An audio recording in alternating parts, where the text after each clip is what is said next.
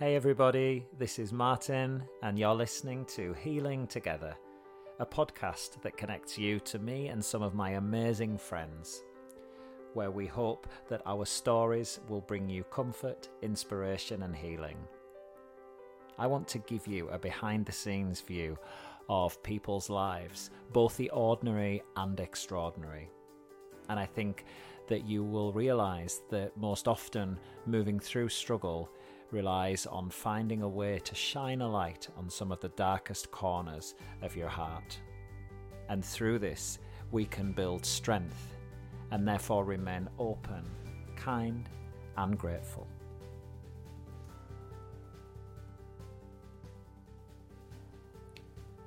Hey everybody, welcome to episode 11 of Healing Together. Well into the double figures now.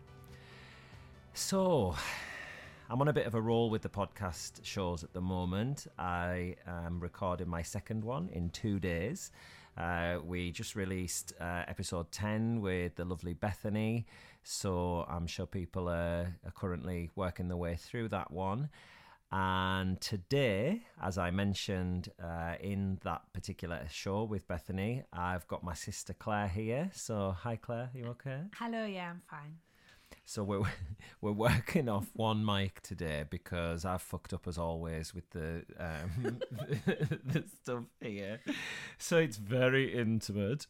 But it's the last time we did this, it was the show with Amram, and with his mumbling and quiet voice, it was sometimes hard to hear. So I don't think that'll be the case today because Claire and I are similar in many ways, and a louder voice is definitely one of the those similarities.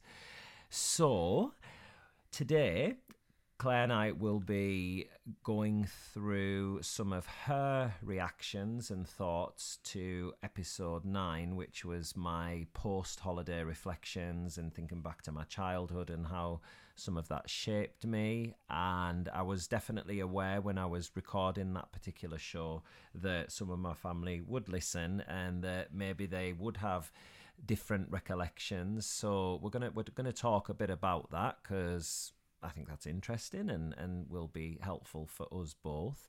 I know certainly both of my sisters who've fed back to me lots on their reactions to the podcast in general have found it really helpful. And I think, Claire, you'd even said to me last week, I'll listen to the podcast to catch up with you because I was so busy. Yeah. So I am aware of that, and thinking about the fact that I'm on a bit of a roll with the podcasts too at the moment, I'm aware that I have gone into my overworking in the last few days on returning from holiday, probably like a bit of a punishment for actually daring to have a break. So there's Dad's voice coming in. What, you're having a holiday? You can't do that. What's that?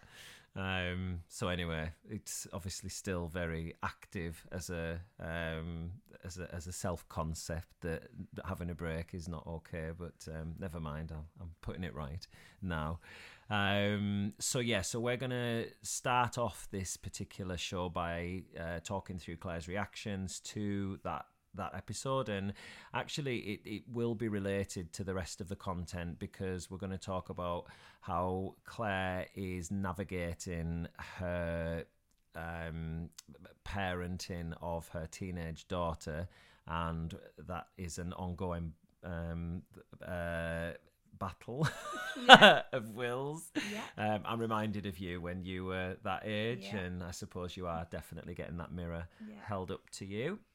And part of that is talking about Grace's anorexia and how everyone has to manage that in Claire's family. So it kind of all fits because, of course, how we are brought up shapes how we then raise our children and how we are in all of our relationships. So the general themes will be motherhood and anorexia, and raising a teenage daughter or child, because you have 2 teenage children.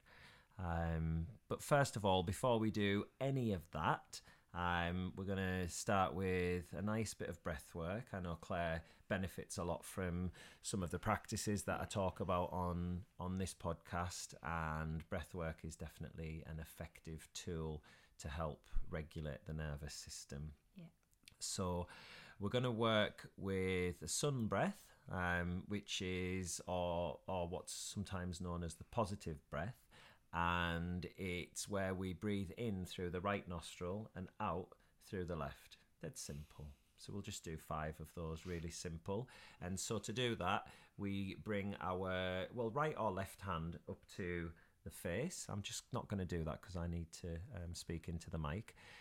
And close in the left nostril, and then take in a breath in through the right nostril for 5, 4, 3, 2, 1. A slight pause while you switch, and exhale in through the left for 5, 4, 3, 2, 1. Slight pause on the switch. Inhale in through the right for 5.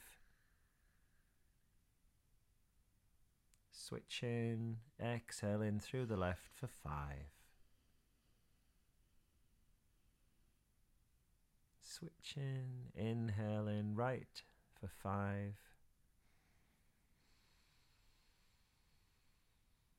Switch in, exhale in left for 5.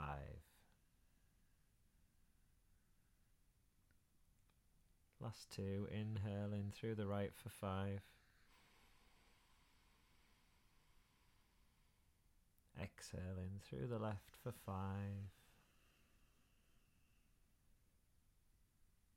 And doing the last one on your own.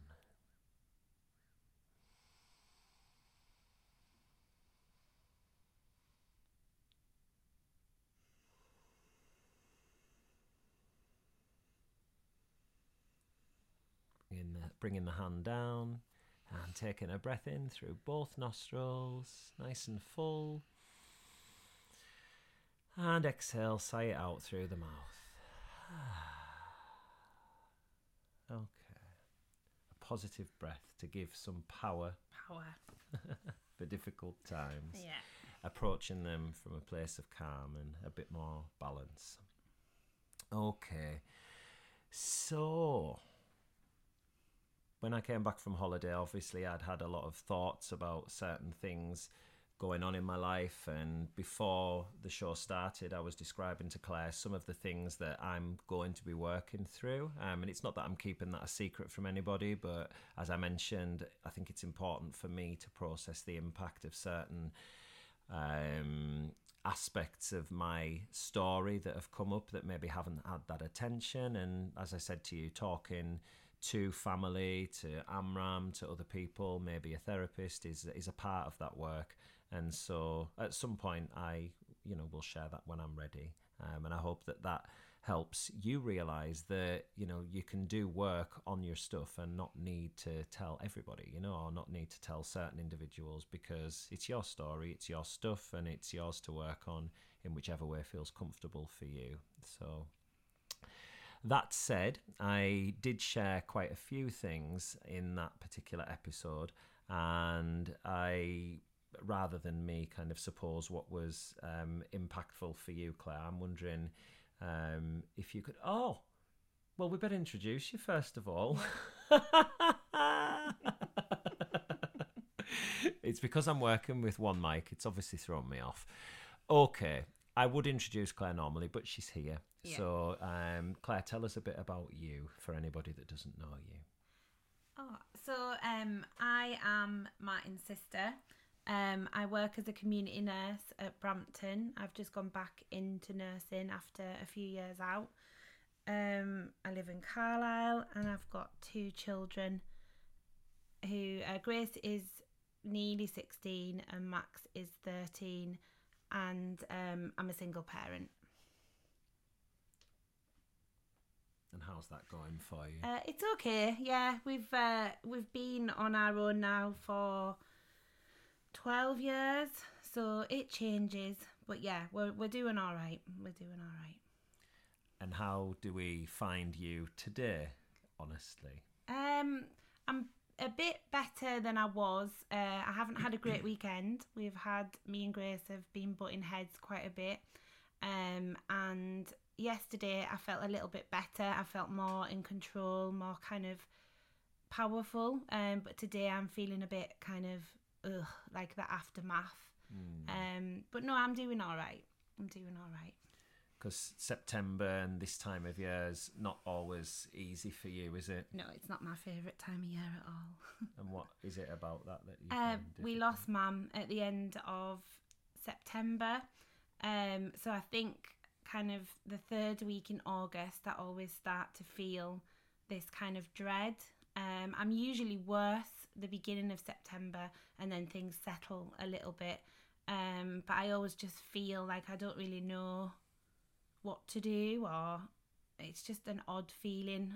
Like it makes me kind of want my mum more and just to be around me.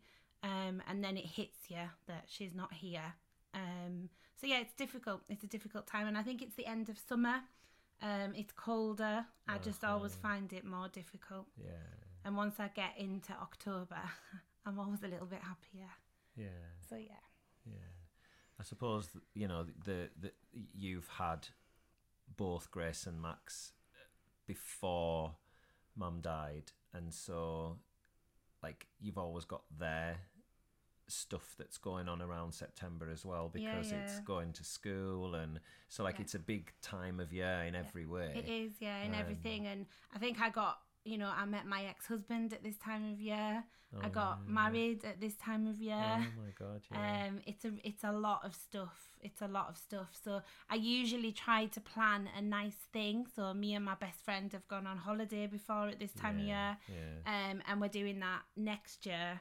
But for lots of different reasons, we've not been able to do that. So yeah, it's just a difficult time of year. And work is extremely busy. We're getting into the winter months, so there's all that as well. Yeah, and that is an extra pressure this year, because you started your training last year, which was a change, but now you're actually in the thick of it. Yeah, and navigating that with the kids, they're on their own a bit more, and that's not always their favourite thing. Oh, and you've got Lola as well. And I've got Lola. So Lola is one of Pippa. Pippa is my black Labrador, one of her puppies, and obviously we've got Pasha, who is Pippa's son, and so Pasha and Lola, brother and sister. Yeah.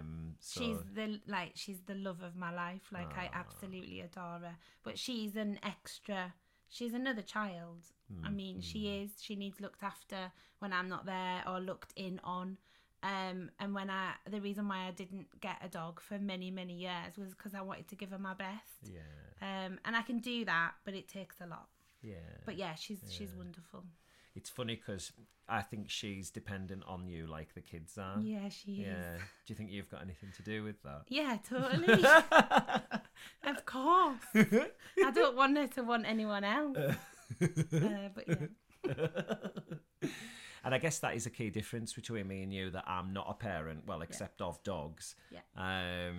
So that's, well, and of course, my journey with potential parenthood is a whole other, well, set of episodes. And maybe that's a one that you'll come in on, Claire, at some point. So yeah, it is interesting, and I think that has a lot to do with some of your stuckness around, maybe, well, that's my word, but some of your stuckness around your grief with losing mum and what that meant for you, and how my stories, I mean, I feel like I've got a totally different relationship with her since she died than I did before she did. And I've done that through all of the ways in which I have done that, mainly through therapy, which I'd talked about some of that in that last episode. And I know that you've done some work on your relationship with her, but I guess a lot of that has been through your relationship with yourself as a mother of your own kids. And there's still a lot to do. And I know you'd said when you were listening to that particular show that it was stuff that you'd never thought about. No. So anyway, we'll go back to where we were before I actually introduced you. Is it because I know you? I think everybody else does. Most people probably do. So yeah, what were your reaction? How did you react to that particular episode? I think it was the two specific things that you spoke about when you were at nursery. And it's funny because I do feel like we have very different takes of how it was Okay. all those years ago, but it made me feel really sad for you, and that's why I cried. Okay. Because I felt like we were really close, and I should have known, and I didn't know because I was only a year older. If you were 3, I was only 4. Yeah. I remember things as we got older more, like when you spoke about when you were 14 and Mum swallowed her tongue and stuff. I remember, and me and you being on our own a lot. I remember that. I used to take you for your school uniform, and I would pay for it. That's when right, you were 14 you were and I was 15 because we were working, you know, and it just took me right back. And I've got a lot of stuff, and I know I've got a lot of stuff to sort out and to talk about and work on. But I think I've got a lot of other stuff that needs me to be my best self at the minute. Do you know what I mean? Like that's maybe for later on. But it just made me feel really sad for you. Okay. Yeah. I don't know if it's sadness for me. I don't really know. Maybe for that. See, that's where I think maybe there's like this bit that I don't know if I'd intentionally stuff it down. No. I don't know. I mean, I did then. I think just when you said about eating the pie, and I was like, oh yeah, I know where that pie came from. And sitting with your back, I knew where that was, and it's stuff that I've not really thought about for a really long time. And it just took me right back there. And the sadness of it, I knew there was a lot of stuff going on, but I was just smile, get on with it, we're fine. You know? And it is painful to think about. It's interesting though, because that's what you do now. Whereas I'll go quiet. Which is what I did then. I know. Yeah. I know. Yeah, I mean, I've had that said a lot. I paint a smile on. And I do. Not as much nowadays. But definitely when I was younger, everybody was just like, oh, smiley Claire. She's got a lovely smile. But there's a lot going on. But yeah, I've always been the just to try and make everything okay and look after everybody and mother everybody. And I guess it's a shame. I feel like we did do that between us. When we were younger. I definitely know that maybe that's how you find, I suppose, like a sense of value and worthiness, because that's how you were praised then. I was obviously praised for being quiet and a good boy and not making a fuss. And now you work very hard, like we said earlier on, about being so dependable for your kids. And I talked about the positive aspects of me being able to sit back and pay attention, and I mean, often that might mean avoiding loads of other things, but the things I do pay attention to, I can do something special with, I guess. So I'm aware of the positive aspects of the ways in which I was required to be when I was younger help me now. But of course, and I'd said it in the show notes, it's not just or in the description of the show or whatever, about how, you know, it's got some benefits, and it helps and it hinders. Big time. And so what ways do you think painting a smile on and being happy and dependable for everybody hinders you? Well, it's false, isn't it? I guess it's false, and I've been pretty much on my own for the last kind of 12 years. There has been situationships and things, but I have been on my own because I find it easier than to actually let someone in and not be that smiley person all the time. And So it's difficult to be like, to truly kind of, it's just part of who I am, I guess. And then when it gets too much, that's when I shy away from it a little bit. So you end up doing that as a coping mechanism. Yeah, for sure. And what do you think might, if you could have an ideal version of being dependable, smiley, and being more real, because it is real, that is a real part of you. Yeah, it is real. What would be, I don't know, like a healthier or more ideal way of you being? Well, just, I guess, being able to be both. Does that make sense? Yeah. And it be okay. With who? With the people that I'm around. Okay. And myself. Yeah. And I do find it, like, I'm definitely with the kids, that's the kind of who I am all the time, but Do you know what I mean? But it's easier for me with everyone else. Like, I want to help everybody, and that doesn't always serve me either. Yeah, well, people, it's like a light shining above your head saying, come and take advantage of my... Which is what's happened many times. So it's easier to just be on my own. Yeah. Well, and I kind of know that from when I was on my own for a while, and I held on to that very tightly. Yeah. And to be honest, I still do really with Amram now. But I think he's been really good for me because he's very... I mean, I was bored with most people before me that were interested in me. And obviously the other people were just... It was trauma bond to try and get them to like me when they were never gonna. But anyone that did actually like me as I am needed to be a very powerful presence so that, first of all, I wouldn't be bored. Yeah. And second of all, that they wouldn't let me get away with shit. And I mean, I remember lovely Sandra Blair. Yeah. You know how kind of soft she is. Certainly presents that way anyway. She's really strong underneath. But I remember when she met Amram, and she's always been very like twinkly twinkly floaty floaty with me.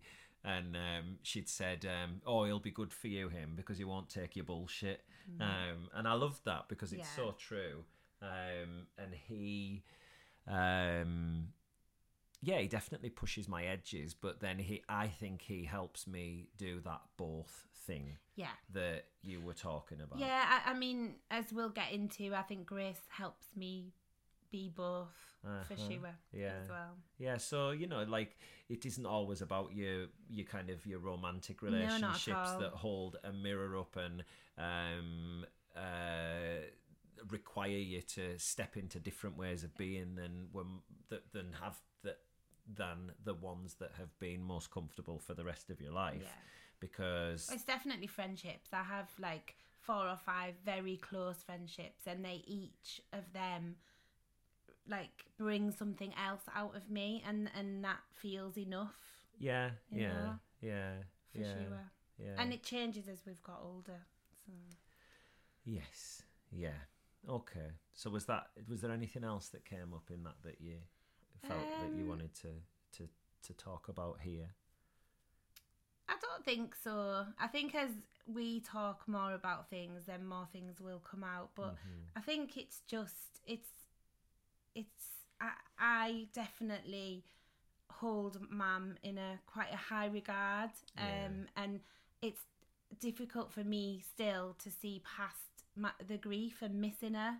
You know, to be able to go back. Like, I've only just started putting pictures up of Mam in the last few years. You know, I had some big moments with you with your retreats, and you know, when I did lots of access bars and all these different healing things, and a lot of stuff shifted for me, and that was only 4 years ago.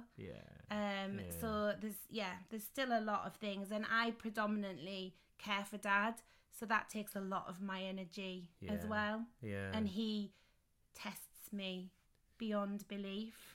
Well, he just projects everything that he used to. And, you know, we won't talk too much about him because he's not here, and that's not fair. But a lot of the ways in which he hasn't, what we believe, hasn't dealt with about her dying, he just then projects onto you. And he says, you're like your mother. Yeah. You look like her, you act like her. And that's interesting because all of that, being dependable to everybody and never paying attention to your own needs, is actually why you like her. Yeah, for sure. And I try really hard to look after myself. Yeah. In every way, so that I'm not, you know, I don't follow the same pattern. Yeah. And yet, you know, those ways are hard to catch. Before you then make the difficult choice to not go down the same path. Sure. And of course, then you've got those people that depend on you being that way, give you a hard time when you try to redress the balance towards looking after yourself more. For sure. Yeah. She's a miss. Yeah. She's a big miss. Yeah. But we've got each other. You know, we are close. Yeah, absolutely. So yeah. Good. And it is a reminder of like her energy, I suppose. Yeah, for like sure. It's around. But it's good for us to be able to talk about it. It's not a bad thing when I hear it. It's just, that feels a bit weird. Yeah. Well, and we'll finish in a minute, but there's one thing as well that I don't really think I've told you or covered necessarily, but the reason that I the reason I do this job is because I looked after her emotionally. So there's a bit of me that wants to go, well, no wonder she thought the world of me, because I was some kind of emotional comfort blanket for her. And I say that with a bit of negativity. Yeah, I shouldn't have I had suppose. to do that. Yeah. And so maybe my sadness is underneath some anger about that. Yeah. But then I know why it happened, and I know that everybody goes through the stuff, and every parent leaves a child with work to do emotionally. They've got to grow up on their own emotionally, following their parents. And actually, I feel like I can't be fully angry or fully sad, because all of that gets kind of like, whatever shit that is turned into the most amazing fertilizer, because I go and help people in the ways that she would never have accepted me helping her, because she never wanted to face her own stuff, and was just pleasing everybody else instead. So like that and I feel like I did all of that work the week she died, while she was dying, because I was like, well, you can leave now, and I'm going to look after everybody else, because I couldn't look after you. And that was my biggest frustration with her, that when I became an adult, and I wasn't as capable anywhere near as I am now, or maybe ever would be capable enough, but she wouldn't let me help her. And so it was a bit like she was saying fuck you to me, was what it felt like. When in actual fact she probably just didn't want to face it. No, she didn't want to be old. She didn't want, so there's a whole other story as well, isn't there? And I remember when she was dying, I was like, well, this is the one thing that you can actually choose for yourself now. You don't have to stay. Like, well, we are all fine. We're here. So we're here. It's like, but I think as well, that just shows that from a very early age, almost like in our bones, that she was that dependable, like, in a way it's disabled you from being as self-sufficient as you would like to be, or self-sufficient instead of having others depending on you, because that's what was that's what you received as love, whereas for me it was about being there for somebody. And it's right, we will get onto your stuff, but I've just realised something now. This is me like live processing. So 5 love languages. My what I need in a loving relationship, or any relationship, is acts of service. So I like things to be done for me, and I like to be told that I'm doing a good job. And that's exactly what she did for me. I imagine yours, well, I don't know, have you done it? I have, but I can't really work it out. I don't know, and that's sad, isn't it? But I don't really know. I used to think that it was acts of service or words of affirmation, but I don't really know. I think it's somebody being there for you, whatever that one is. Yeah, I can't remember. Anyway, but that's interesting, because that's what I want most from Amram, and that's what he has to... and he's good at the acts of service, like he does my pill box, for I've got one of those old people things, because I can't remember to take them, for vitamins. And Eddie does. Yeah. He does it for me every week, and like if I'm not very well, he always makes sure that I'm doing, and many other little things.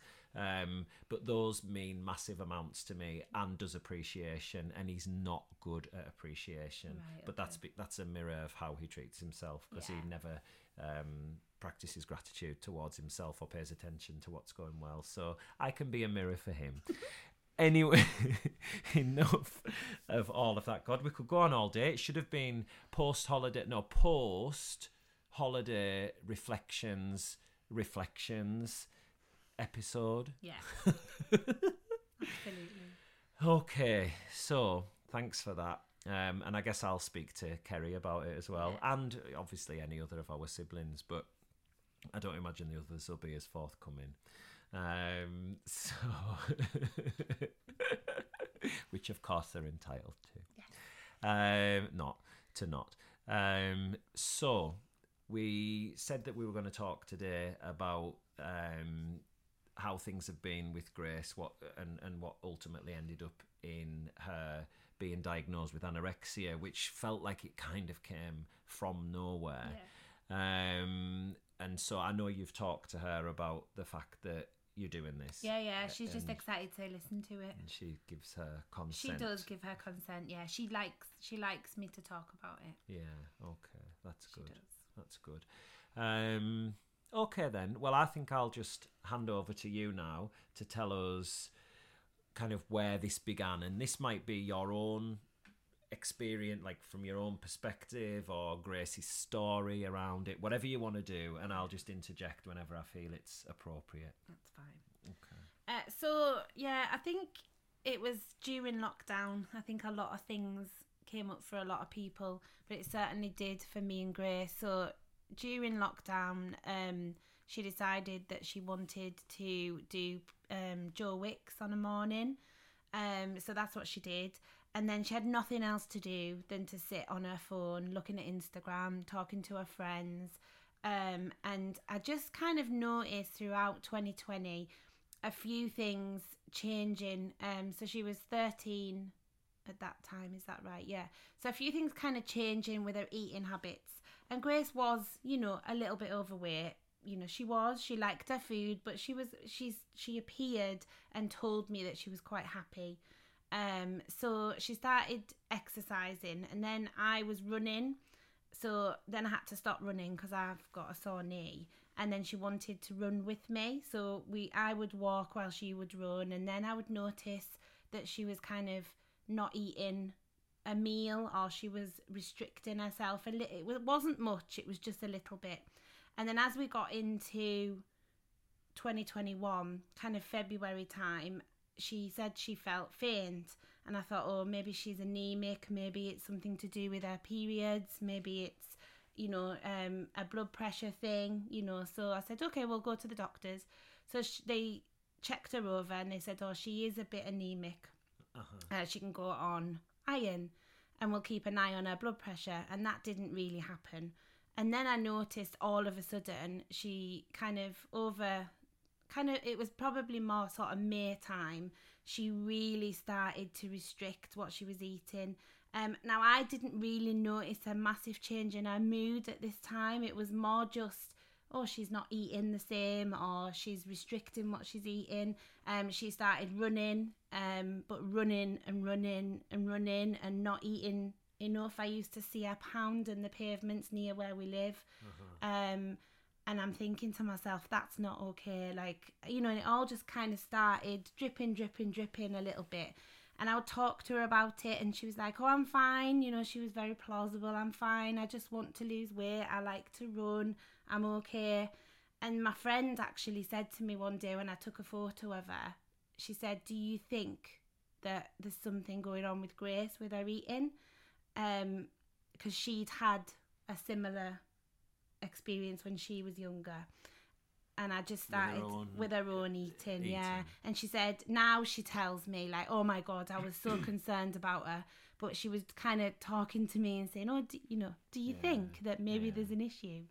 And then it just kind of June came, and I thought, oh, this is not okay. And I tried to get her to eat. And that my thing was, before we kind of got to the stage of getting help, you've got to eat 3 meals a day. Like, that's your bare minimum. Okay. And that started becoming a fight.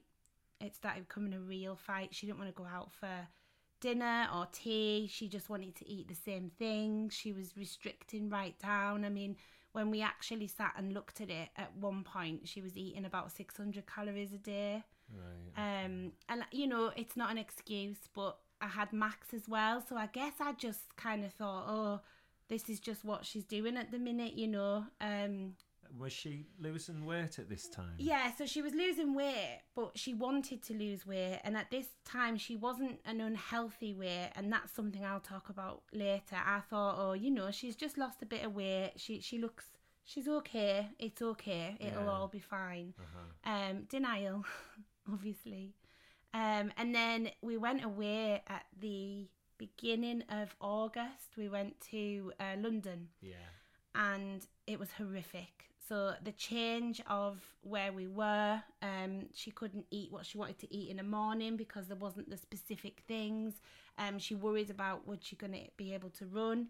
She didn't want to go out and eat. So when she went out and eat, you could see all the calories on menus of things. So she would sit beforehand and look and check and see. What, like online? Yeah. And oh my God, okay. Yeah. In the end, on that trip, I blocked calories on her phone, so she wasn't able to look them up. So if she put how many calories in something, it was awful. It was awful, and it was miserable. She would run in the morning round Hyde Park. She would run in the night round Hyde Park because we were just opposite it. Yeah. I would walk around it while she would run it to keep her safe, and she had a tracker on her phone, so I knew where she was. And then I spoke to her about it, and I said, look, there's something quite serious going on. So we agreed 3 days after that in August that she would go to the doctors. So she went to the doctors, and she just kind of openly spoke about it for the first time, really. Now, I class me and Grace to have a really close relationship, and I am quite active. I look at her phone, I talk to her about everything. We like, there's not many places she goes where I don't know where she is or who she's with or those kind of things. Yeah. But I guess looking back, whether she knew exactly what was going on or whether she just got in too deep, I don't really know when that actual anorexia took over. So we went to the doctors, and he said, yes, she's lost weight. He said she's not that skinny. Because I thought, and I've spoke to a lot of people and read a lot of things, that that anorexic people were emaciated, were very, very thin. That didn't look normal. You would be able to tell physically based on this idea that people are starving. Yeah. And Grace's rock bottom was her hair. So in this August time, her hair went very, very thin, and it was falling out. She's got beautiful, thick, lovely hair, and that had started to happen. So he said, let's refer her and we'll just kind of see. And he wasn't overly like, maybe this isn't over protective mum, maybe that isn't really what's going on. You felt I that's felt like that's what he was saying. Like, oh, she's been a bit over the top. Yeah, I get that quite a lot. Okay. But Grace said, I'm frightened about my eating. I'm frightened that I can't eat, that I'm fat, that nobody likes me. It's kind of like I feel in control. And we've argued over that a little bit because I say she's in control. It's the anorexia that's in control, whereas she says I'm not in control, I'm out of control, like I can't control it. And yet she's the one doing it. Yeah. So that's that separation. Yeah. I guess that's an education thing on her part as well. She just thinks that, no, ma'am, I'm not in control. Yeah. So they referred us to the SEDS team, which is the Cumbria Eating Disabilities team. And that took until the 30th of September. So what's that, like a month? 6 weeks? It was, about 7 weeks. So in that time, it just got worse and worse and worse. She probably lost nearly 2 stone in that time. God. She was pounding the pavements, running 5, 6, 7 miles on 700 calories. Trying to get her to eat anything was just really difficult. She would hit, she would scream, she would throw things. While you were trying to get her to eat and exercise. Yeah, and also not knowing, actually, is feeding her the right thing to do? Right. Is this what I should be doing? If she's anorexic, should it be more controlled? Should she eat a certain amount at a certain time?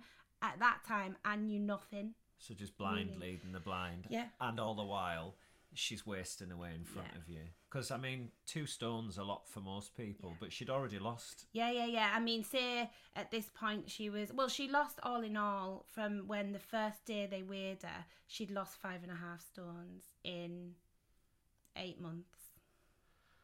So going from being, you know, like a healthy weight, maybe a little on the overweight She was side. a podgy preteen. Yeah. You know, she So was. Of kind course. of oh, well, she'll grow. She'll lose a bit of weight as she grows. Having that kind of idea about her and her body image and diet and things like that, to then within the space of how many months? 9 did you say? 8 or 9. Well, 9, nearly 10 months. Yeah. 8 or 9 months, she's lost what? 5.5 stone. Which is how much of a percentage of her body weight then? So like a third, more than a third. More than a third of her body weight, and she's 5 foot. Well, she's 5'7" now, but she was probably only 5'4", 5'3", 5'4" then. Yeah. So a lot. And a lot. How you then get your head around how you. It's almost like a different person. She was then a completely different person, and she is a completely different person, which I'll talk about later. And I thought anorexia happened to other people. Didn't happen to us. Mm-hmm. You know, it's fine. I genuinely believe they were going to say, don't worry, you know, we can help you, but it's not anorexia. It's an eating kind of issue, and we'll help you. I didn't think that they would say she has anorexia. So what happened when they did say that then? So the eating disability team, we went to see them, and it consisted of us going once a week. And in all honesty, they're actually there for the parent, because the parent has to feed the child. So I was doing the right thing. Okay. I was feeding her 3 times a day. And that was just instinct. It was instinct. So I've said to other people that are going through the same or similar, strip everything back, and when they're 6 months old, we give them solids. That's what we do. You start to feed each other, whatever age. But at 6 months old-ish, we feed them 3 times a day. Just do that. If we strip it all back, and our kind of motherly instinct is to nourish our children. So that's what I felt she needed, when in actual fact, what she needed was to be fed 6 times a day.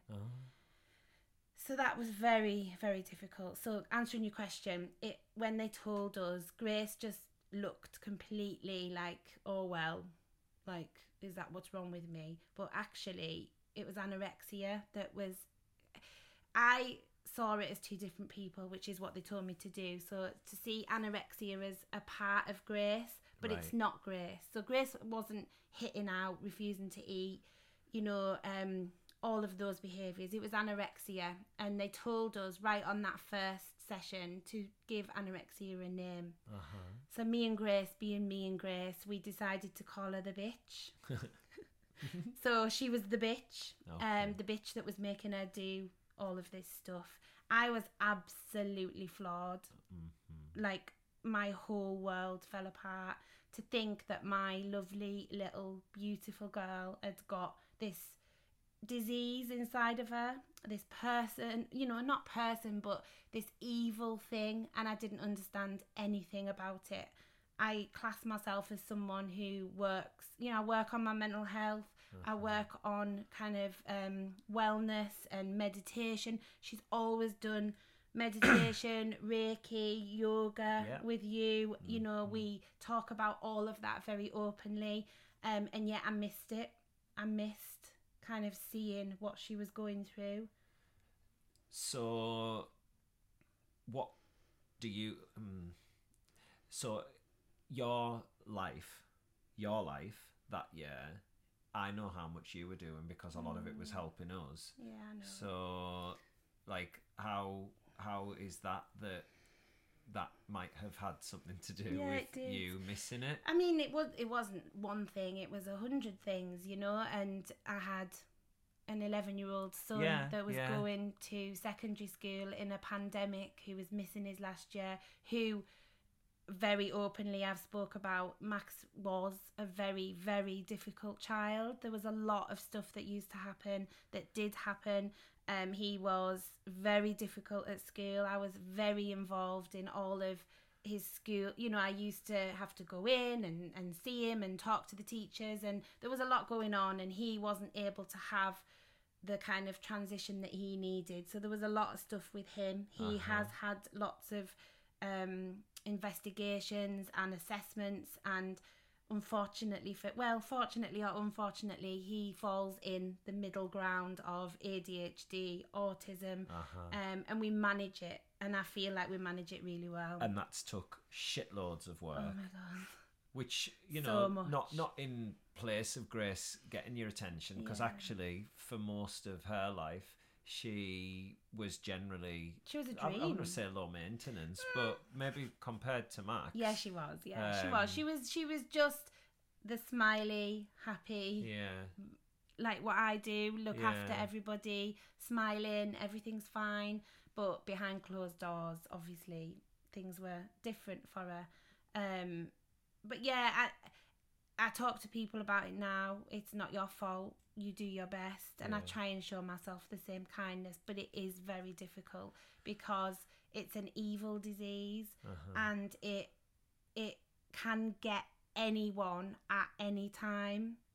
Yeah. And I talk to a lot of people. Like, I've had probably 15 messages of people since I've shared our story saying, I think we're at the same stage. I think I'm worried. Do you think this? I talk to people about it. Yeah, I've referred people to you, like, conversationally rather than professionally. But because it's, and I continue to share photos of her, and there's one particular photo where I look at it, and now she looks at it, and she looked so unwell, and people did it. That was a few weeks before. This was that period in between getting her help and going for SEDS, and they're like, oh my God, like, what is she okay?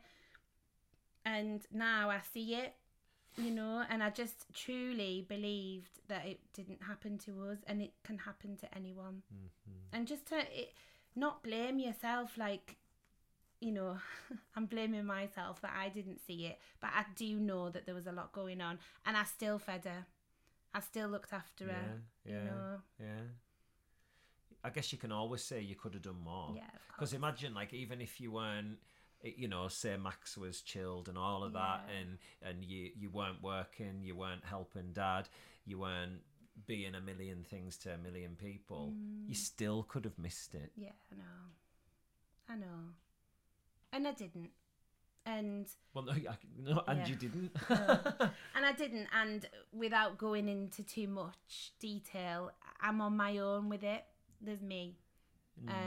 From a parent point of view. Well, or held back. Well, actively trying to cause issues and actively making everything 100 times harder. But, it's kind of like there's me and Grace, and then from that side we just get stones thrown at us continually. But yeah, and it wasn't accepted. Her diagnosis? From her father's point of view, it wasn't accepted. So I was then being told, you're being a drama queen. There's nothing wrong with her. Ah, okay. Yeah. So you're fighting against that as well. And Grace is hearing that, and actually the bitch needed that anorexia, not Grace. It's power to anorexia saying, this isn't real, and then she can take over even more because there's less of a defence against her. Definitely. But, do you know, we went it was the 30th of September, and by the end of October last year, we were staying in this house, looking after the dogs. And she ate a pizza and chips, and that was just, like, she talks about it now, and she's like, it was just the best thing ever, Mum. Like, they've said to us all the way through how strong she is, how resilient she is. When Grace makes a decision to do something, much like myself, she's gonna do it to the best of her ability. And she was discharged in February. And we still have issues, but things are definitely better than they ever were. So I remember there were times where, going back before maybe the 30th of October or that time before you came here, so that month, it was literally like going back to having a baby, wasn't it? Like, so she wasn't allowed to exercise. No, she wasn't allowed to exercise at all. She wasn't allowed to walk any further than 15 minutes once a day with me. She wasn't allowed to do PE. she had to eat 6 times a day. So that was really difficult. So we got it up to 5 times, and we never got over 5 times, but they were quite happy with that, because every week when I took her, the first thing that they did was weigh her. And as long as she was putting weight on, that was okay. If she stayed the same, which she did a couple of times, we had a discussion around that to see if we could get her up to the 6 times. But just to put that in context, she woke up, she had to eat. At 10 o'clock, she had to eat. At 12 o'clock, she had to eat.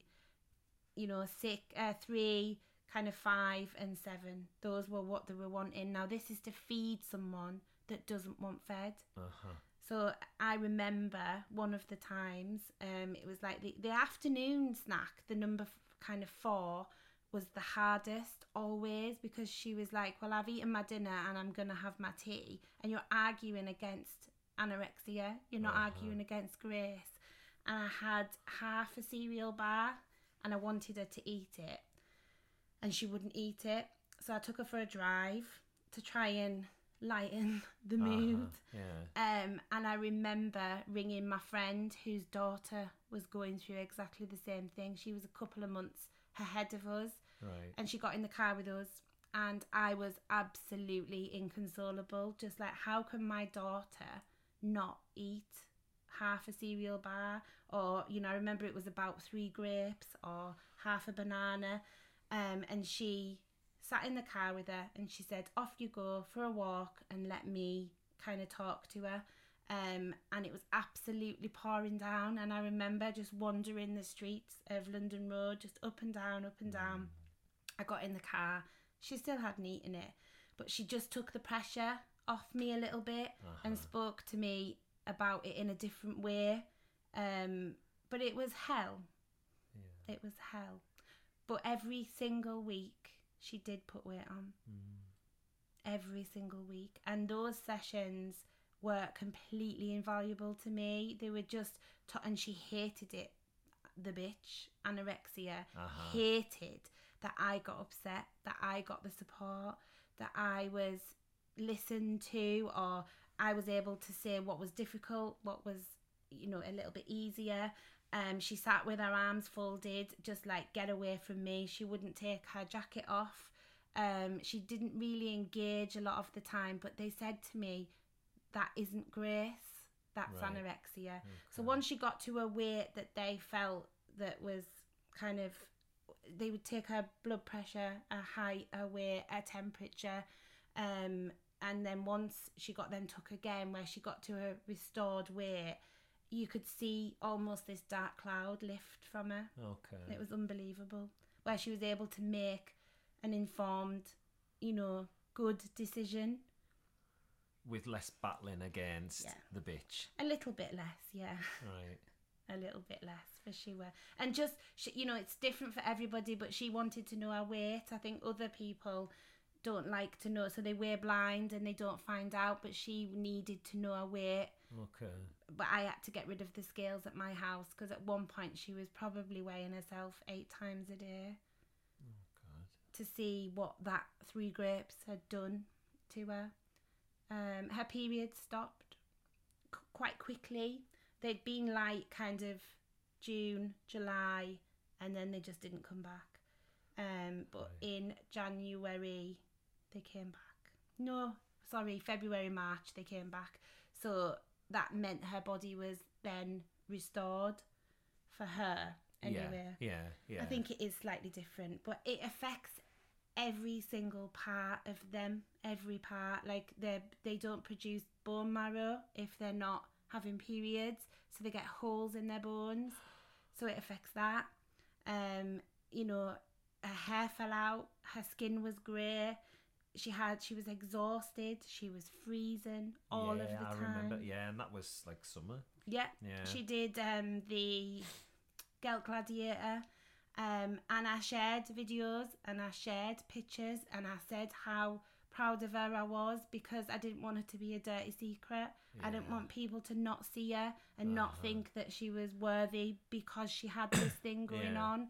And she it's not that she likes me talking about it so much. I think she just, it's like, oh, mum's not ashamed of it. Yeah, definitely. And that's a big thing for us. Yeah, so rather than her be like, oh, I want you to talk about it, this is like an ego-driven thing. Not It's at more all. the lack of shame that you're demonstrating that you have about this. Because if about I can her. talk about it, then I think it makes it easier for her to talk about it. Or if I do, maybe she doesn't need to. Yeah. You know, because she still says it now. Oh, you just tell everybody everything. Like, yeah, I do. I mean, I don't, but I have no issues with sharing hard stuff. Not at all. And that's very different then, and we'll come on to the reflections about, you know, what this meant for you as a mother, and, you know, like how it affected you and where that came from.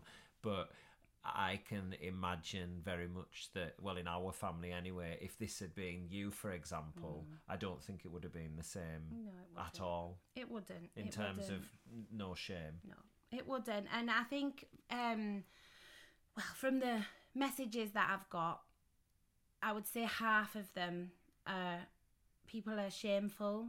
They feel shame, because I felt like guilty that I didn't pick it up.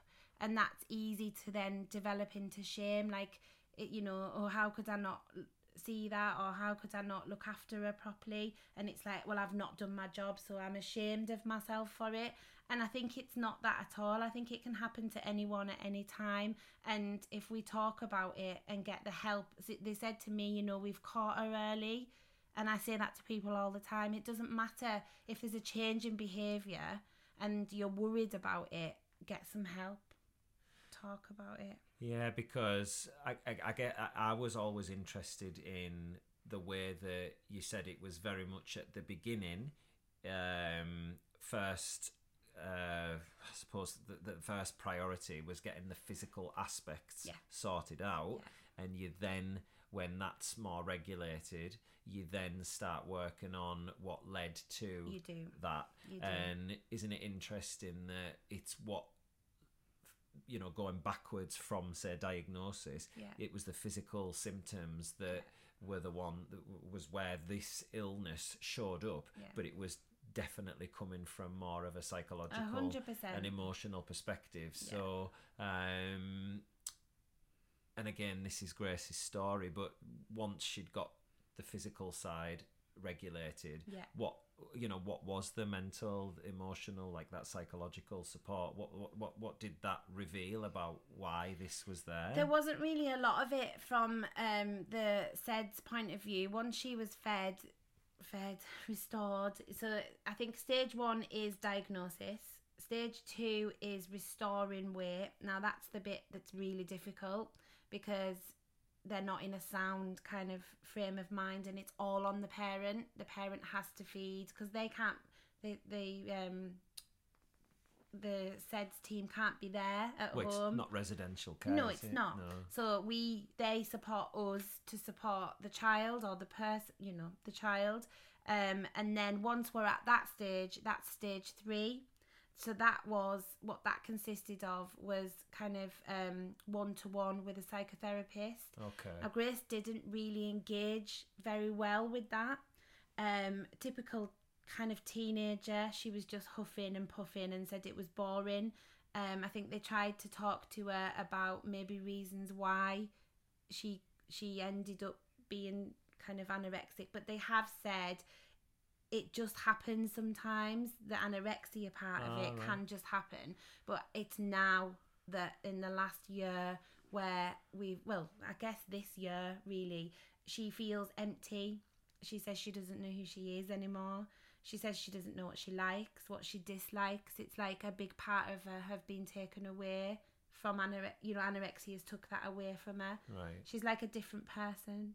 And I think a lot of that is to do with the age that it happened, because obviously she's 13, 14, 15. Lots of changes happen anyway. And they don't know, we still don't really know where it come from. I think a lot of it was seeing people on Instagram.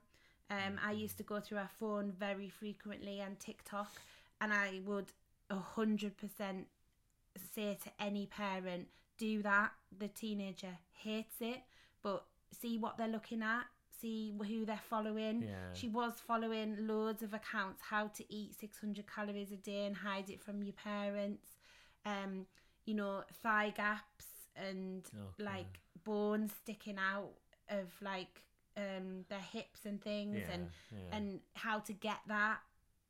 It's just unbelievable. And I am, you know, I wouldn't say I'm very tech savvy, but I you know, I know what she's looking at. I know the apps that she looks at, and looking for food. That was a big thing. She still does it to this day. Occasionally hide food. If she doesn't want to eat a lunch because her friends aren't eating it, she'll hide it. Right. And she used to do that a lot. She used to hide her lunch from school, and she hides it in the same place every single time, and I find it within seconds.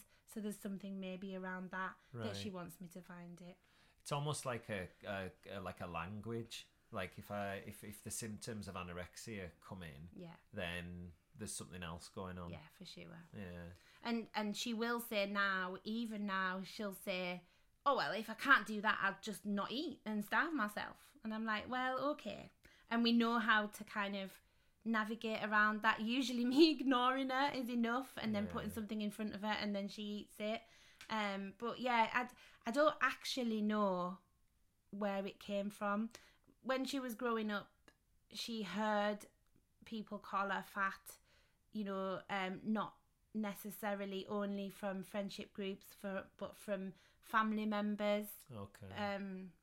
Not necessarily from our side, but, you know, people saying things to her, and she remembers that. And this big thing that she's got with me is she tells me quite often that when I was fat, you told me that I looked all right, so I'm not going to believe you now when you say I look good or, you know, I'm healthy. You told me that I was when I was, you know, air quotes, what she fat. calls fat. Yeah. So it's... And that fat isn't healthy? No. We talk about food being, you know, there's no food kind of bad really in our house. I'm just like, food is food. It's just how much you eat of it. You know, so when she'll say to me, good food, bad food, this food, that food, it's just like, no, it's just food. We just don't eat too much of it. Yeah. And the other kind of side of that is me watching Max extremely carefully as well, because there is now a bigger kind of percentage that he might then develop something, because he's seen, heard a lot of stuff, and he has lost a lot of weight. Yeah. Like probably as markedly as she did. Yeah, but I'm same weight. He actually hasn't lost weight. No, he's just got grown tall. As well. I've weighed him and he's lost about half a stone. That's all because he's got taller. But he worries. He worries about it. He talks to me. I mean, he's a talker with me. He's not to anyone. Well, because of all of that you did early on. Yeah. Like that was... He tells me everything, and he does feel worried about it. And he doesn't... It's definitely affected their relationship enormously. They don't really speak very often at all. And it's sad that that's the case. So there's still ongoing effects of, I suppose, like Grace's internal conflict that showed up as anorexia that still maybe isn't... You don't really have a root cause, and maybe you don't need really. one. But she continues to struggle. She does continue to struggle. She's. I mean, honestly, she's a lot better. She's a lot better, and she doesn't restrict. She pretty much eats what she wants when she wants to eat it. But she runs. She runs 3 or 4 times a week, and if she is stressed for anything, she'll say to me, oh, I'm just not going to eat. And I'll say, why? Well, because I'm fat. And then she looks for my reaction to that. And I'm like, come on, you know, what's going on? What else is going on? So we talk about those things, and it's often that. But absolutely, I wouldn't say we're out of, you know, oh my God, we're through this. We still continue to work on it every single day. Mm-hmm. And it's left her with this incredible anger. We've just had an episode this weekend. If I don't let her do what she wants to do, because you had to control so much of her life for a period. And that's another thing, is it's made me incredibly protective of her. And she hates it. You always know what's going on. You always a time where she's 15, coming 16, she's wanting more freedom at the very time that you... Well, it's realistic, isn't it? So she'd lost 2 stone in, what, a month? No, 7 weeks. 7 weeks. So if she'd lost another 2 stone... She'd have been in hospital. And then anorexia would have had its grip even more so. Oh, so God, it would have been a much longer journey. Yeah. Like, you'd have probably still been trying to control. Definitely. So this her getting caught early, you're talking a space of a few weeks. Well, because of the age that they develop very, very quickly. So they call it weight for height. So they do like their weight, and then they do their height, and they give you a percentage. So I think Grace was at 80%. Now, it's not out of 100. I think they want to get them to 120. I don't really understand it. I just knew that every week she was gaining weight. Okay. And once they get to 100, that's when they start to... Their body is restored, but then they have to keep going, if that makes sense. It's like 100's like survival. Yeah. 120's you're doing okay. Yeah. Okay. And when they showed me her clinical, so her blood work, which is kind of white cell count, hemoglobin, because I'm a nurse, I understand that. When they showed me her pulse, her temperature, her blood pressure, I was horrified at how bad all of that was. And she caught COVID 2 days after being diagnosed. So it was the perfect opportunity for anorexia to say, let's not eat. Yeah. We won't eat, we'll just get poolier and poolier and poolier. And I was fighting against that in the first week as well. And then once I could see that her clinical signs were getting better, I was like, oh, I understand this. But then we got into stage 3, which was the kind of psychological aspects of it, and I didn't have a clue. I remember talking to you about it, and it's a very complicated disease, and I still don't really understand it. I've done a lot of work. Beat is one of the best what's that resources. stand for? Oh, I don't know. It doesn't matter. It's fine. It's an eating disorder website. You can do courses. You say you're a parent and you're access to so many courses. You can ring them any time of the day and night. They're absolutely excellent, and it's not just anorexia. There's all the other kind of eating disorders as well, because Grace did make herself sick a few times, but that didn't become... I stopped it. I'd sit with her. Okay. And that's another thing you had to do. You had to sit with her while she ate the food and not let her out of the room, really. She used to watch me cooking. I remember talking to you about it. She would stand in the living room and I would stand in the kitchen, and there was a glass pane in the door, and she used to watch to see what I was putting into her food, because she wasn't allowed to have any control over any of that, or anorexia wasn't. And now I'm supposed to be like, off you go, out into the world. Not ask her what she's eating. Like, she's going to her friends after school today, and I'm like, what's she going to eat? When's she going to eat it? It's really, really difficult. And I guess I was talking to somebody last week about this, and I've been left completely traumatized by the whole thing. And the only way that I was able to do all that for her was by talking to friends and family, and being out and walking Lola. And taking stock of everything. But my life certainly got put on hold, and still does to a degree. To save, so it's not just to be, to be a good parent, it's actually so that she doesn't die. It's to save her life. I mean, it maybe sounds dramatic to some people, and I'm sure another 7 weeks? I mean, well, she'd have lost another 2, which would have had her at 5.5, 6 stone. She and I had to be honest with her and tell her that that's where we were heading. We were heading into residential, and she would say the same thing. Oh, I'm not that skinny. Anorexic people are really skinny. They don't eat anything, and she was eating. Therefore, she thought, and other people thought maybe that wasn't what was happening. But it's more complicated than just anorexia. It's the restriction, it's the body dysmorphia, it's there's so many different kind of sub pathologies within the banner of anorexia that are all operating. Absolutely. And sometimes those things that anorexia shows up at can show up in a person who's really overweight. Oh, definitely. You know? And we talk about that as well because, you know, that thing, going back to it where she said, oh, you said I looked all right when I was fat. So I'm not a skinny person by any stretch of the imagination, but I'm quite comfortable in who I am and what I am and how I look. And I see her sometimes looking at me and I think, does she think, oh, you're fat, so therefore... Well, if she's saying it about herself and people on TV and... Definitely. And she'll say, oh, Mum, no, you're so beautiful. She's not going to admit this. I mean, well, she'll hear me saying this. She does say that. Yeah. And, you know, so I'm saying, well, talk to yourself like that. If you talk to me like that, you know, like this thing, fat, like Max has been called it throughout his whole life. And we talk about, we never said the word, we never used to really talk about it, and I think that was a mistake on my part. Then we started to say the word because I just didn't want them to think that defined them. You know, I suppose it's a bit like not allowing certain foods.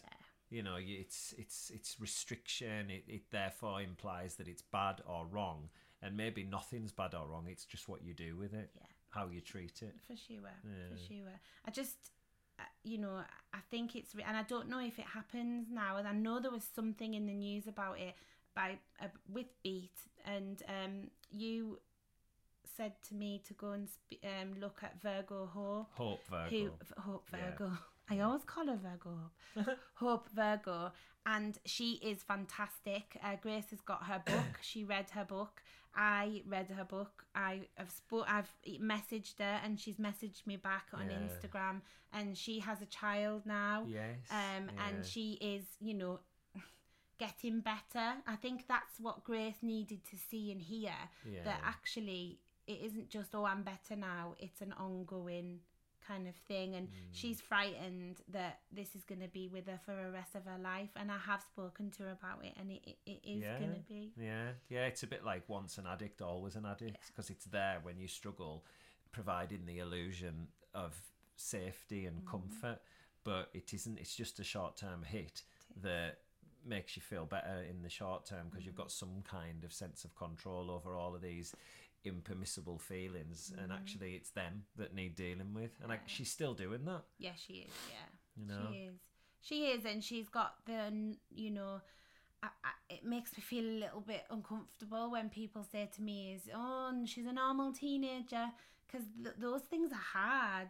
The fighting against you, the wanting to do what she wants to do, you know, the rolling of the eyes, you know, all of that I find really difficult, because I guess it's just kind of come to me now, but I do everything for her and she's still doing all of those things to me, and it makes me really upset.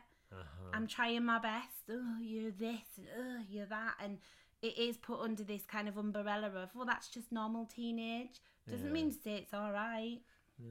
No. Well, and I think, you know, increasingly eating disorders, other mental health disorders, they're all becoming part and parcel of being a teenager. So you have the banner of teenager, and you can dismiss it by saying, oh, it's just teenagers. But actually, this is them saying, I'm struggling. Absolutely. They're on their phone. I mean, I try and not restrict her phone, but keep an eye on how much she's using it. And, you know, she is on it about 9 hours a day. Like, it's unbelievable. And she sees these filters and, you know, celebrities, influencers promoting healthy eating. They're not healthy eating. They're, you know, the skinny teas and all of these things, and it's shoved down their throats all of the time. You know, Love Island, she loves it. She loves it. I mean, I do as well, but, you know, I'm a 42-year-old. But no, but this is it. It's not just teenagers. It's not just teenagers. At all. I was wondering about some of these organisations that you've talked about here, SEDS, Beat, obviously Hope Virgo as well. I know that they're not just focused on children. They're not. No. No. So. I mean, I've got people in my life where they struggle with it. Yeah. I was talking to another friend, and she was nodding her head while I was talking about Grace, and she said, I have those behaviours. Oh, well, I mean, I know in my practice, you know, bulimia, anorexia, well, addiction, just it's all there, you know, and it's they're all ways of trying to find a sense of control over things that maybe don't feel controllable. Exactly. And I don't think there's any one thing. I think it's just been a series of things. But we have contingency plans. We have, you know, a safety net. She knows I can see her behaviours changing, and when I feel like I need to step in a little bit, and she does tell me very honestly how she's feeling, warts and all. Like, I remember you said to me once, you know, you've almost created a bit of a monster by being the kids being able to be so honest with you that they do. I mean, warts and all. Which you know, will come on. I think we'll have a little break, and then we'll come on to how this has affected you, and what it means, I guess, for you, because like you said, you've been left with the effects of this, and how it affects you, because I'm sure there's lots of people out there listening who might be able to resonate from the perspective of their children or somebody that they know.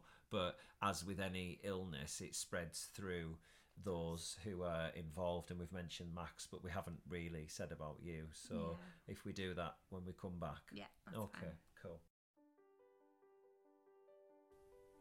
Well, I hope you're enjoying this show with my sister. So nice to be able to bring some of my family onto the podcast and into this community to share with you, and kind of have that alternative perspective on some of the things that I share, because she was there when she was younger. So just a short break to offer you the opportunity to have a think about whether or not you might be able to offer something to the Healing Together community by sharing some of your story. Is there something that you've been through or that you're going through that feels hard and maybe you felt alone with? And I can guarantee you that by having the bravery to speak up about some of that and talk to me about it in the safety of the space that I provide, and maybe take it one step further by sharing that with our amazing community and having some feedback, you could perhaps get some comfort yourself. I know that this community is really great in feeding back to the guests about the impact that sharing the story has had on them and the inspiration that it's provided. So I am particularly interested in hearing from any men that might want to share their stories. It's so difficult for men to open up and be vulnerable about things that they're going through, and that's exactly the reason that I need you to do this, that we all need you to do this. That's one specific requirement, I guess, that I have for us, but actually, you know, as you've seen through the previous episodes, it doesn't really matter who's sharing the story. It's about that unique perspective that comes from that person. And so if you have something that you would like to receive healing from in sharing, or want to support others with in terms of your own story and your amazing and unique journey that has made you the beautiful person that you are, then please contact me on martinblacklock@gmail.com, and let's see if we can get something organised. It's a really simple process. I'll either invite you to my home in Shap, where we will take around 2 to 3 hours. I'll set you up beforehand and make sure that you feel really comfortable, and then we'll record the show and maybe have a little coffee or something afterwards. If it's on a night, we might have a wine. And if you're not local, then we can do this over Zoom, and it will take a similar format. So please do get in touch with me. I'd love to hear from you. Tell me what you've got to say. Tell us all what you've got to say, because we want to hear it. Thank you. And let's get back to the show.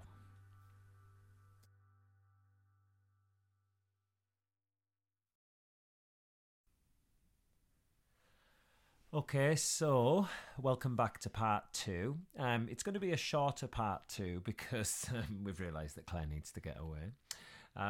So we're going to use the remainder of this particular show to talk about Claire's personal journey with supporting Grace through anorexia and some of your own reflections on what it's meant for you.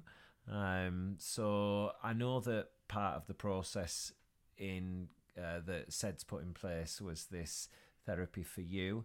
So there was family therapy, and then there was therapy for you as well, wasn't there? So I'm just wondering kind of how it has been for you on a personal level. Yeah, so I went back to do my return to practice, and the university had a counsellor, and I kind of spoke to my tutor, and she said we can do that. So I had about 4 sessions with him because he was leaving, so it was very short but sweet. And just kind of a lot of what came up for me was, while I was looking after Grace, was kind of my own journey when I was younger, and kind of childhood, and like what you said before, if it was me, I think it would have been a different story, with mum and dad and the situation. And I think it's brought up a lot of stuff, kind of like how what's the word, like life is very, very kind of, it can be really up and down, and it can change really quickly, and I'm really bad at change. I thought I was quite good. I also thought that I was going to be a fun parent, and I'm not a fun parent. And I think what's happened is this anorexia kind of with Grace, it's completely turned my world upside down. It's made me question every part of my parenting. It's made me worry more about her than ever before. What it's also done, and I spoke to the counsellor about this, and he helped me see, is it's made me question kind of my own upbringing at this time. I wasn't left, but at the same time now, when I was 15. So me and Grace to turn 16. Yeah, so me and Grace are born in November. Ah, yes, so this time of year. Exactly the same kind of pattern. I met an older man and had a 10-year relationship with an older man. And I mum and dad knew about it and very loosely tried to stop it. Are you okay saying what the age difference was? Yeah, it was 18 years. Okay. It was incredible. Yeah. I don't regret anything that happened. We had a wonderful 5 years, and we had an absolutely horrific 5 years. Yeah. He had bulimia and anorexia and mental health issues and lots of stuff going on. So this has brought up a lot of stuff for me. Yes. So me and him talked a lot about that, and also me being the carer. In every relationship I've had, like up until I got married, were all kind of, we've spoke about this before, 3 men, and they all needed me to care for them. And that's what I've always done, and I think that's why I've been pretty much single for a long time. So it's brought up a lot of stuff. It's brought up a lot of stuff about alcohol. I'm not going to talk too much about that, of what's happened in the past with other people in my life with alcohol, but it's been a running theme. And Grace certainly has used, again, she's a normal teenager. They all do it. But it brings up a lot of stuff for me, around safety mainly. It's kind of turned me into a little bit of a wreck, I have to be honest. But I have ways of dealing with it, which is usually walking, talking to friends. I've got an amazing support network. Work has really helped me to give me a sense of me and who I am. You know, I'm Claire Blacklock. That's who I am. Yes. But I've been Claire Telford for a really long time. And there's still a lot of work to do. I do a lot of meditation and it brings up a lot of stuff for me. And I don't always know what to do with it. I usually come to you about it. Yeah. Well, that's its job, and most people think it's to make them peaceful, but you actually have to get very uncomfortable and work through what comes up before you get the moments of peace. So, you know, spoiler to anybody that thinks it's going to be easy. Nah. It's really difficult. And it's, you know, I think that's it. Like, oh, I'll listen to a meditation. And it just doesn't. Like, I fall asleep during them, which I don't know. I mean, I know you've said, I guess you do what you do during them, but I do fall asleep during them. But I think it's because I'm completely relaxed. But then it just brings up so much afterwards. Yeah. You know? Well, when you finally relax, yeah, then what is really underneath all of that busyness and everybody else's shit is yours. Yeah, for sure. And Grace shines or puts a huge mirror in front of me. You know, like, not, she doesn't actually do that, but, you know, she shines. She's me through and through, inside out and back to front. I know what she's going to do. I know what she's going to say. She's going to push. She pushes me to every limit. And I know that is like that's kind of, I remember like saying to Mum, you know, oh my God, how am I going to do this? And she's like, you'll just do it. And I guess you do just do it. Yeah. But it's really difficult. And I sit on a night and I think to myself, I wonder if, you know, her across the road is having these same issues with their child, or if this person is, or if that person is, or am I abnormal? And then I get loads of people messaging me saying, oh my God, this is so difficult. Yeah. What do you do? And it's just talking to people. And I guess I'm very much this cliche of a work in progress. Like a lot of people. And you use a lot of podcasts to help you as well. So you work really hard. I think just to reflect back to you, some of what you've just said that you do. Yeah. You know, you reach out for support in all of the different ways that you can, whether that's like self, like taught stuff, like through podcasts, through educating yourself. You reach out to friends. You try to regulate your physical and mental and emotional health. You realise that those things are all connected. So you know when you're tired or you haven't eaten that affects your mood. I mean, you've always known that. Yeah, especially tiredness. Yeah, I'm a nightmare. But everyone is. They just blame, I don't know, another person or something.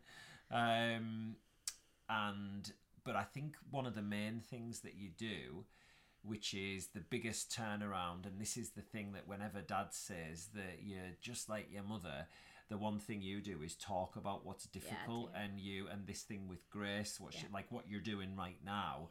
And I'm reminded of a post that someone we know on Facebook today said about, I've got to speak up about my difficult things because otherwise I'm struggling with them alone and thinking that the whole world around me is doing great and I'm supposed to be because I'm pretending that I am. And I mean, they weren't her words, but it was that sort of sentiment.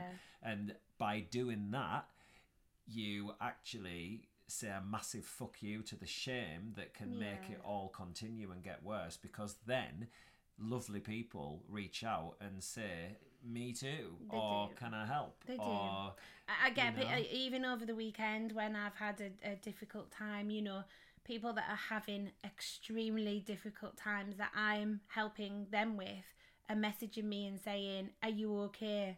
You know, can I do anything? I'll do anything. What do you need? It's not a burden. No, it's to not. Share. Well, I mean, and if it is, they're not your people to help you with. So it's great news. And I've definitely learned that, as we both have. There's many people in our life past, you know, and I just don't associate myself with them because, and even, you know, to a degree, I can't cope with my own father in certain situations. I have to say, you know, I'll be back. Just give us a minute, you know, and I have to just have good people and positive things for me to be able to be everything I need to be for myself and for my kids. But I'm definitely still working on my own kind of like loving myself and who I am, and you know, and relationships within the family because of Grace have changed. I don't think Kerry will mind, you know, our sister will mind me saying, you know, she misses Grace, who Grace was. The child. Yeah. We're going out for tea tonight and Grace isn't coming. Now, is that because she's busy with other things, or is it because we're going to eat out? You know? But she's missing her cousin's birthday, you know, so it's an ongoing thing, but it's kind of dealing, or kind of only kind of focusing on the things I can control. And picking and choosing fights, arguments, confrontations. And not just with Grace. And not just with Grace. Outside of that. For sure. It changes everything. It does. Yeah, as trauma does. You know, it tips everything on its head, and you land in different places, and you have to find yourself again. And you know, you won't go. You feel more like Claire Blacklock now versus the Claire Telford that you've had to be, but you won't go back and be, as you're not going back to be the same nurse that you were. You won't go back and be that, because you also have to integrate Claire Telford into who you are and become, you know, whatever that's going to be. And I guess, like Grace has to incorporate anorexia into her life, you know, this like thing that she doesn't want. Well, it's a part of her, a part that isn't helpful and needs to be kept under wraps. But if you get rid of Claire Telford altogether, well, you can't. No, you can't. Because it shapes and you. It's so much more than a name. It isn't really the name, you know. I won't change my name back because it's really important to me that me and my children have the same name for lots of reasons. Another one is that I'm not able to take them abroad if we've got different names without permission. Yeah, there's lots of reasons. But Claire Blacklock, I see myself as kind of pre-16, I guess. Even that relationship. Yeah, for sure. Yeah. For sure. It's a lot of stuff. Yeah. And it definitely has come up when I'm parenting a teenager. Yeah. For sure. Yeah, we kind of get frozen in time if we haven't dealt with what really happened at that time, and that's really making me think about with our mum that she was frozen around about 6 or 7 when something happened to her. So I always saw her as a child, even though she looked after me, but I always just saw her as a vulnerable child that needed looking after. And we were at our best when we were being childlike, not when one of us was looking after the other one. That's very true. That is very true. And it does happen. It stays in you, and if you don't address it, it just shows up in other ways. Yeah, well, I mean, I'm probably still to a degree stuck when Mum died. Yeah. You know, to be able to let someone into my life and open my heart fully, I'm just not ready to do that. We've talked a lot about this when privately. You've got walls around your heart, they are there to protect you, but they also stop love getting in and out. They do, and you know, maybe that'll be weird to some people, like, but my mum was the love of my life, and she was my soulmate, and we talk about it all the time, lots, like, part of you dies with that person, but I would say definitely a part of my heart went, and it's really difficult to let someone else into that because it was my mum. You know, it's weird. It is weird, but it is how it is. Well, and hopefully, you know, when the kids have grown up a bit more and don't need you as much, and you also allow yourself to not be needed by them as much. Yeah. Because you've got Lola at least, who uses up some of that energy, that maternal energy. She does. But you find a whole lot of your value in being a mother, but so did our mum as well, and there wasn't really anything left. No. And so I'm trying really hard. Yeah, I am trying really hard to do that. Make it a different story. Yeah. So that Dad isn't right. Yeah, God, we can have that. Christ. Okay, well, listen, you are going to go for this meal. Yeah. So we're going to finish doing a card reading for you.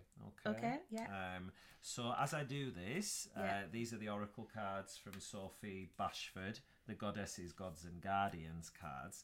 And so, I mean, I know you've probably had card readings before, but while I'm shuffling them here, thinking of an open question that you want some guidance with.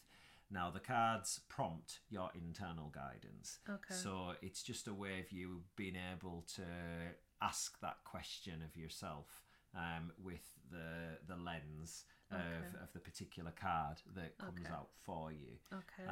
So this question can be something that's going on, like a minor issue. It can be something about your life. It can Do I be share anything this, at all. or is it just something? Just keep it to yourself for now. Okay. And then as we go through the cards, you can say, oh yeah, it does relate to that. Okay. But you just can say what you like. It's for you. Okay. And I do this on the podcast because I always think that everybody can get some guidance as well. Well, I have.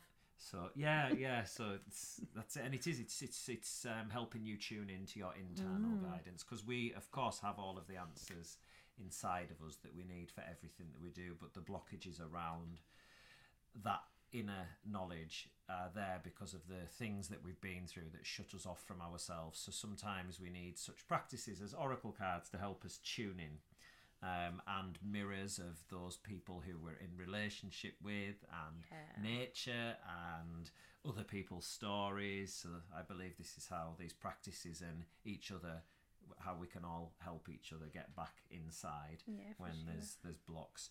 So and if you can't think of a question, and if it is a question, it's got to be an open one. So why, when, what, how, and the other one. Okay. Where, what, why, when, how. Okay. So rather than a just yes, no. Or a question that has a yes, no answer. And if you can't think of anything, you can say, I'll just have some guidance, please, on where I'm at today. Okay. Oh, okay. Okay. So these are the cards. So just run your hands over wherever you feel drawn to pick it. Usually you'll get a sense. Your intuition will tell you which one you want. And then you can have a look at it there. And so we've got Aditi, expand your consciousness. So what do you see there that about her, the colours, anything that's going on, any elements of that image there that might communicate anything to you? Well, she's open. Yes. She's welcoming. It's bright. There's lots of bright colours. Yeah. She's a strong female. Yes. Or she looks like she is. Mm-hmm. And it's like she's kind of saying, come to me and help, like, I can help you maybe. Okay. Yeah. Okay. So let's see what the guidance says in here. Aditi. There we go. Okay, so Aditi, expand your consciousness. See the bigger picture. The universe is opening you up. Mother of the endless universe, Aditi is the primordial Hindu goddess who appears often in the Vedas, the earliest Hindu scriptures. Her name means limitless or boundless in Sanskrit. Aditi is the source of all who gave birth to the entire cosmos, including all the gods and all the goddesses. As a celestial mother, she's sometimes represented as a sacred cow, nourishing everything on earth with her milk. Also known as Mother Space, she symbolises the infinite, freedom, divine order and cosmic connection. So she says, look up at the sky, the clouds, the stars, planets and endless expanses stretching out in all directions. You're part of a vast, limitless consciousness and of a divinely ordered universe. It may be hard to remember this right now as you're consumed with the details, problems and demands of everyday life. You might feel restricted, confined or limited by your circumstances. Perhaps you've been spending too much time indoors or listening to inflexible, narrow ideas. Aditi invites you to gaze upon the sky outside your window. Her expansive energy swirls around your tight forehead, freeing up your mind. You've reached an impasse because you've become closed to alternative options.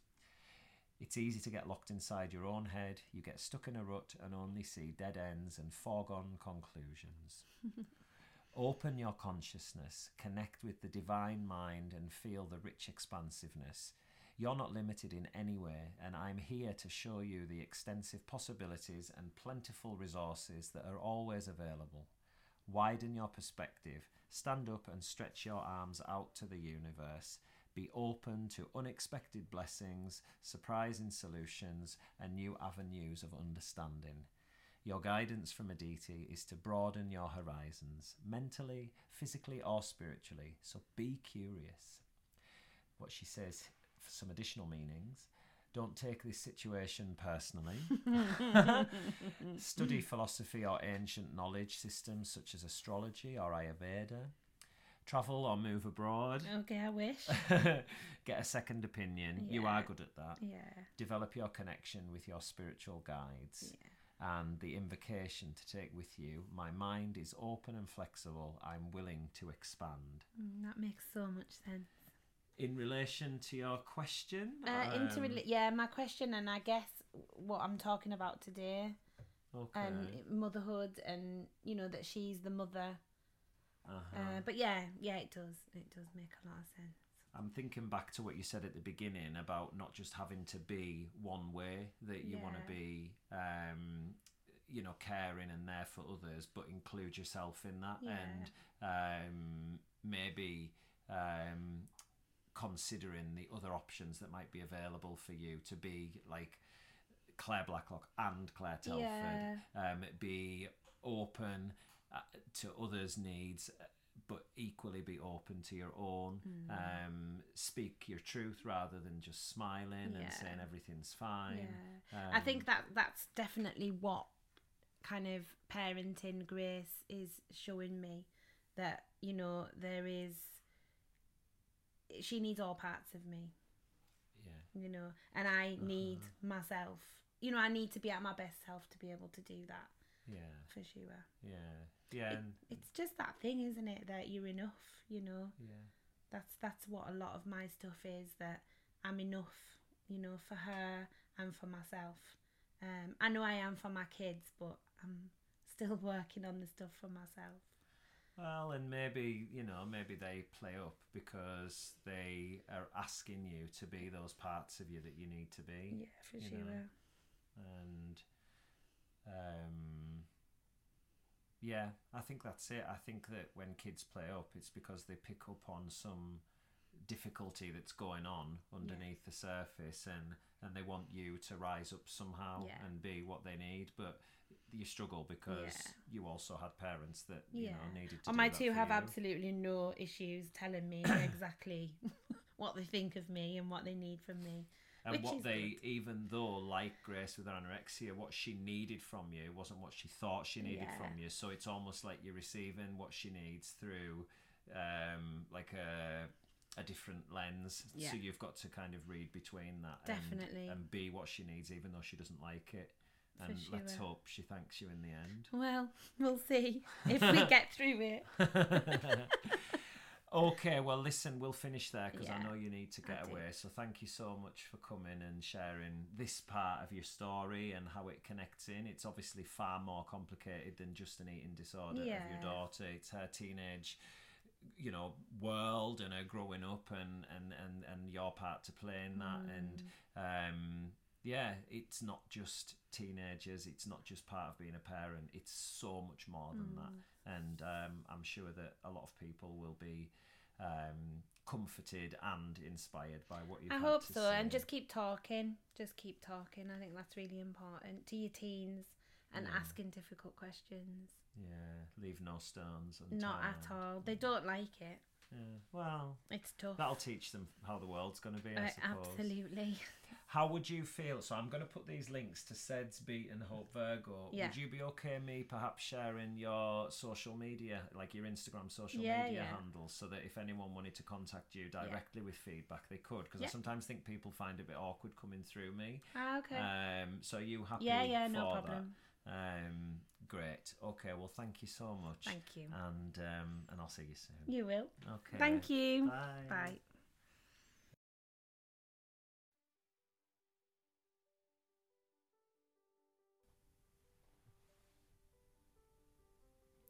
Oh, I really enjoyed that. She did so well. And believe me, there's a lot more to share.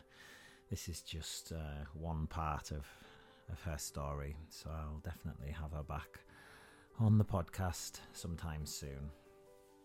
Okay, so episode 11, and I have treated you to a couple of shows this week just to make up for that little gap during our holiday. The next show will be this time next week, and I'm interviewing a few people over the next week. I'm not sure who I'm going to share from those interviews, so you'll just have to wait to see.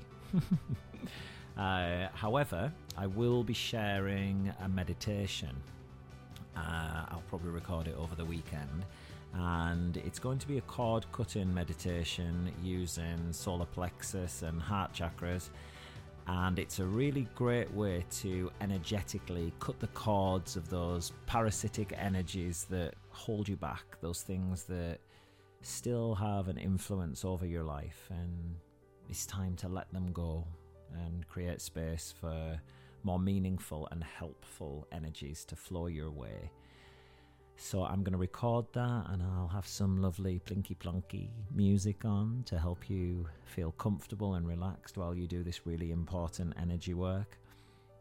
If anybody actually has any requests for any type of meditations or breath work that they would like me to share, then just get in touch. You know, I'm here to serve you, and I intuit what you might need from all of my internal investigations and experiences during the week and with the people around me.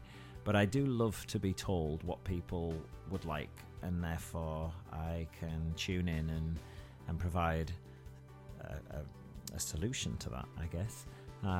So yeah, teach me how to treat you. Tell me what you want, and I will happily oblige. Anyway, I'm off to bed. I'm doing this late night again. I think it's because I'm prioritizing my time off and enjoying it a little more. That was my intention this morning when I did my meditation, to be calm and enjoy the day, and I did. So set your intentions this morning or the next morning from when you're listening to this. Create the life you want, and as always, be strong, stay open, kind and grateful, and I'll see you next week. Lots of love. Bye bye.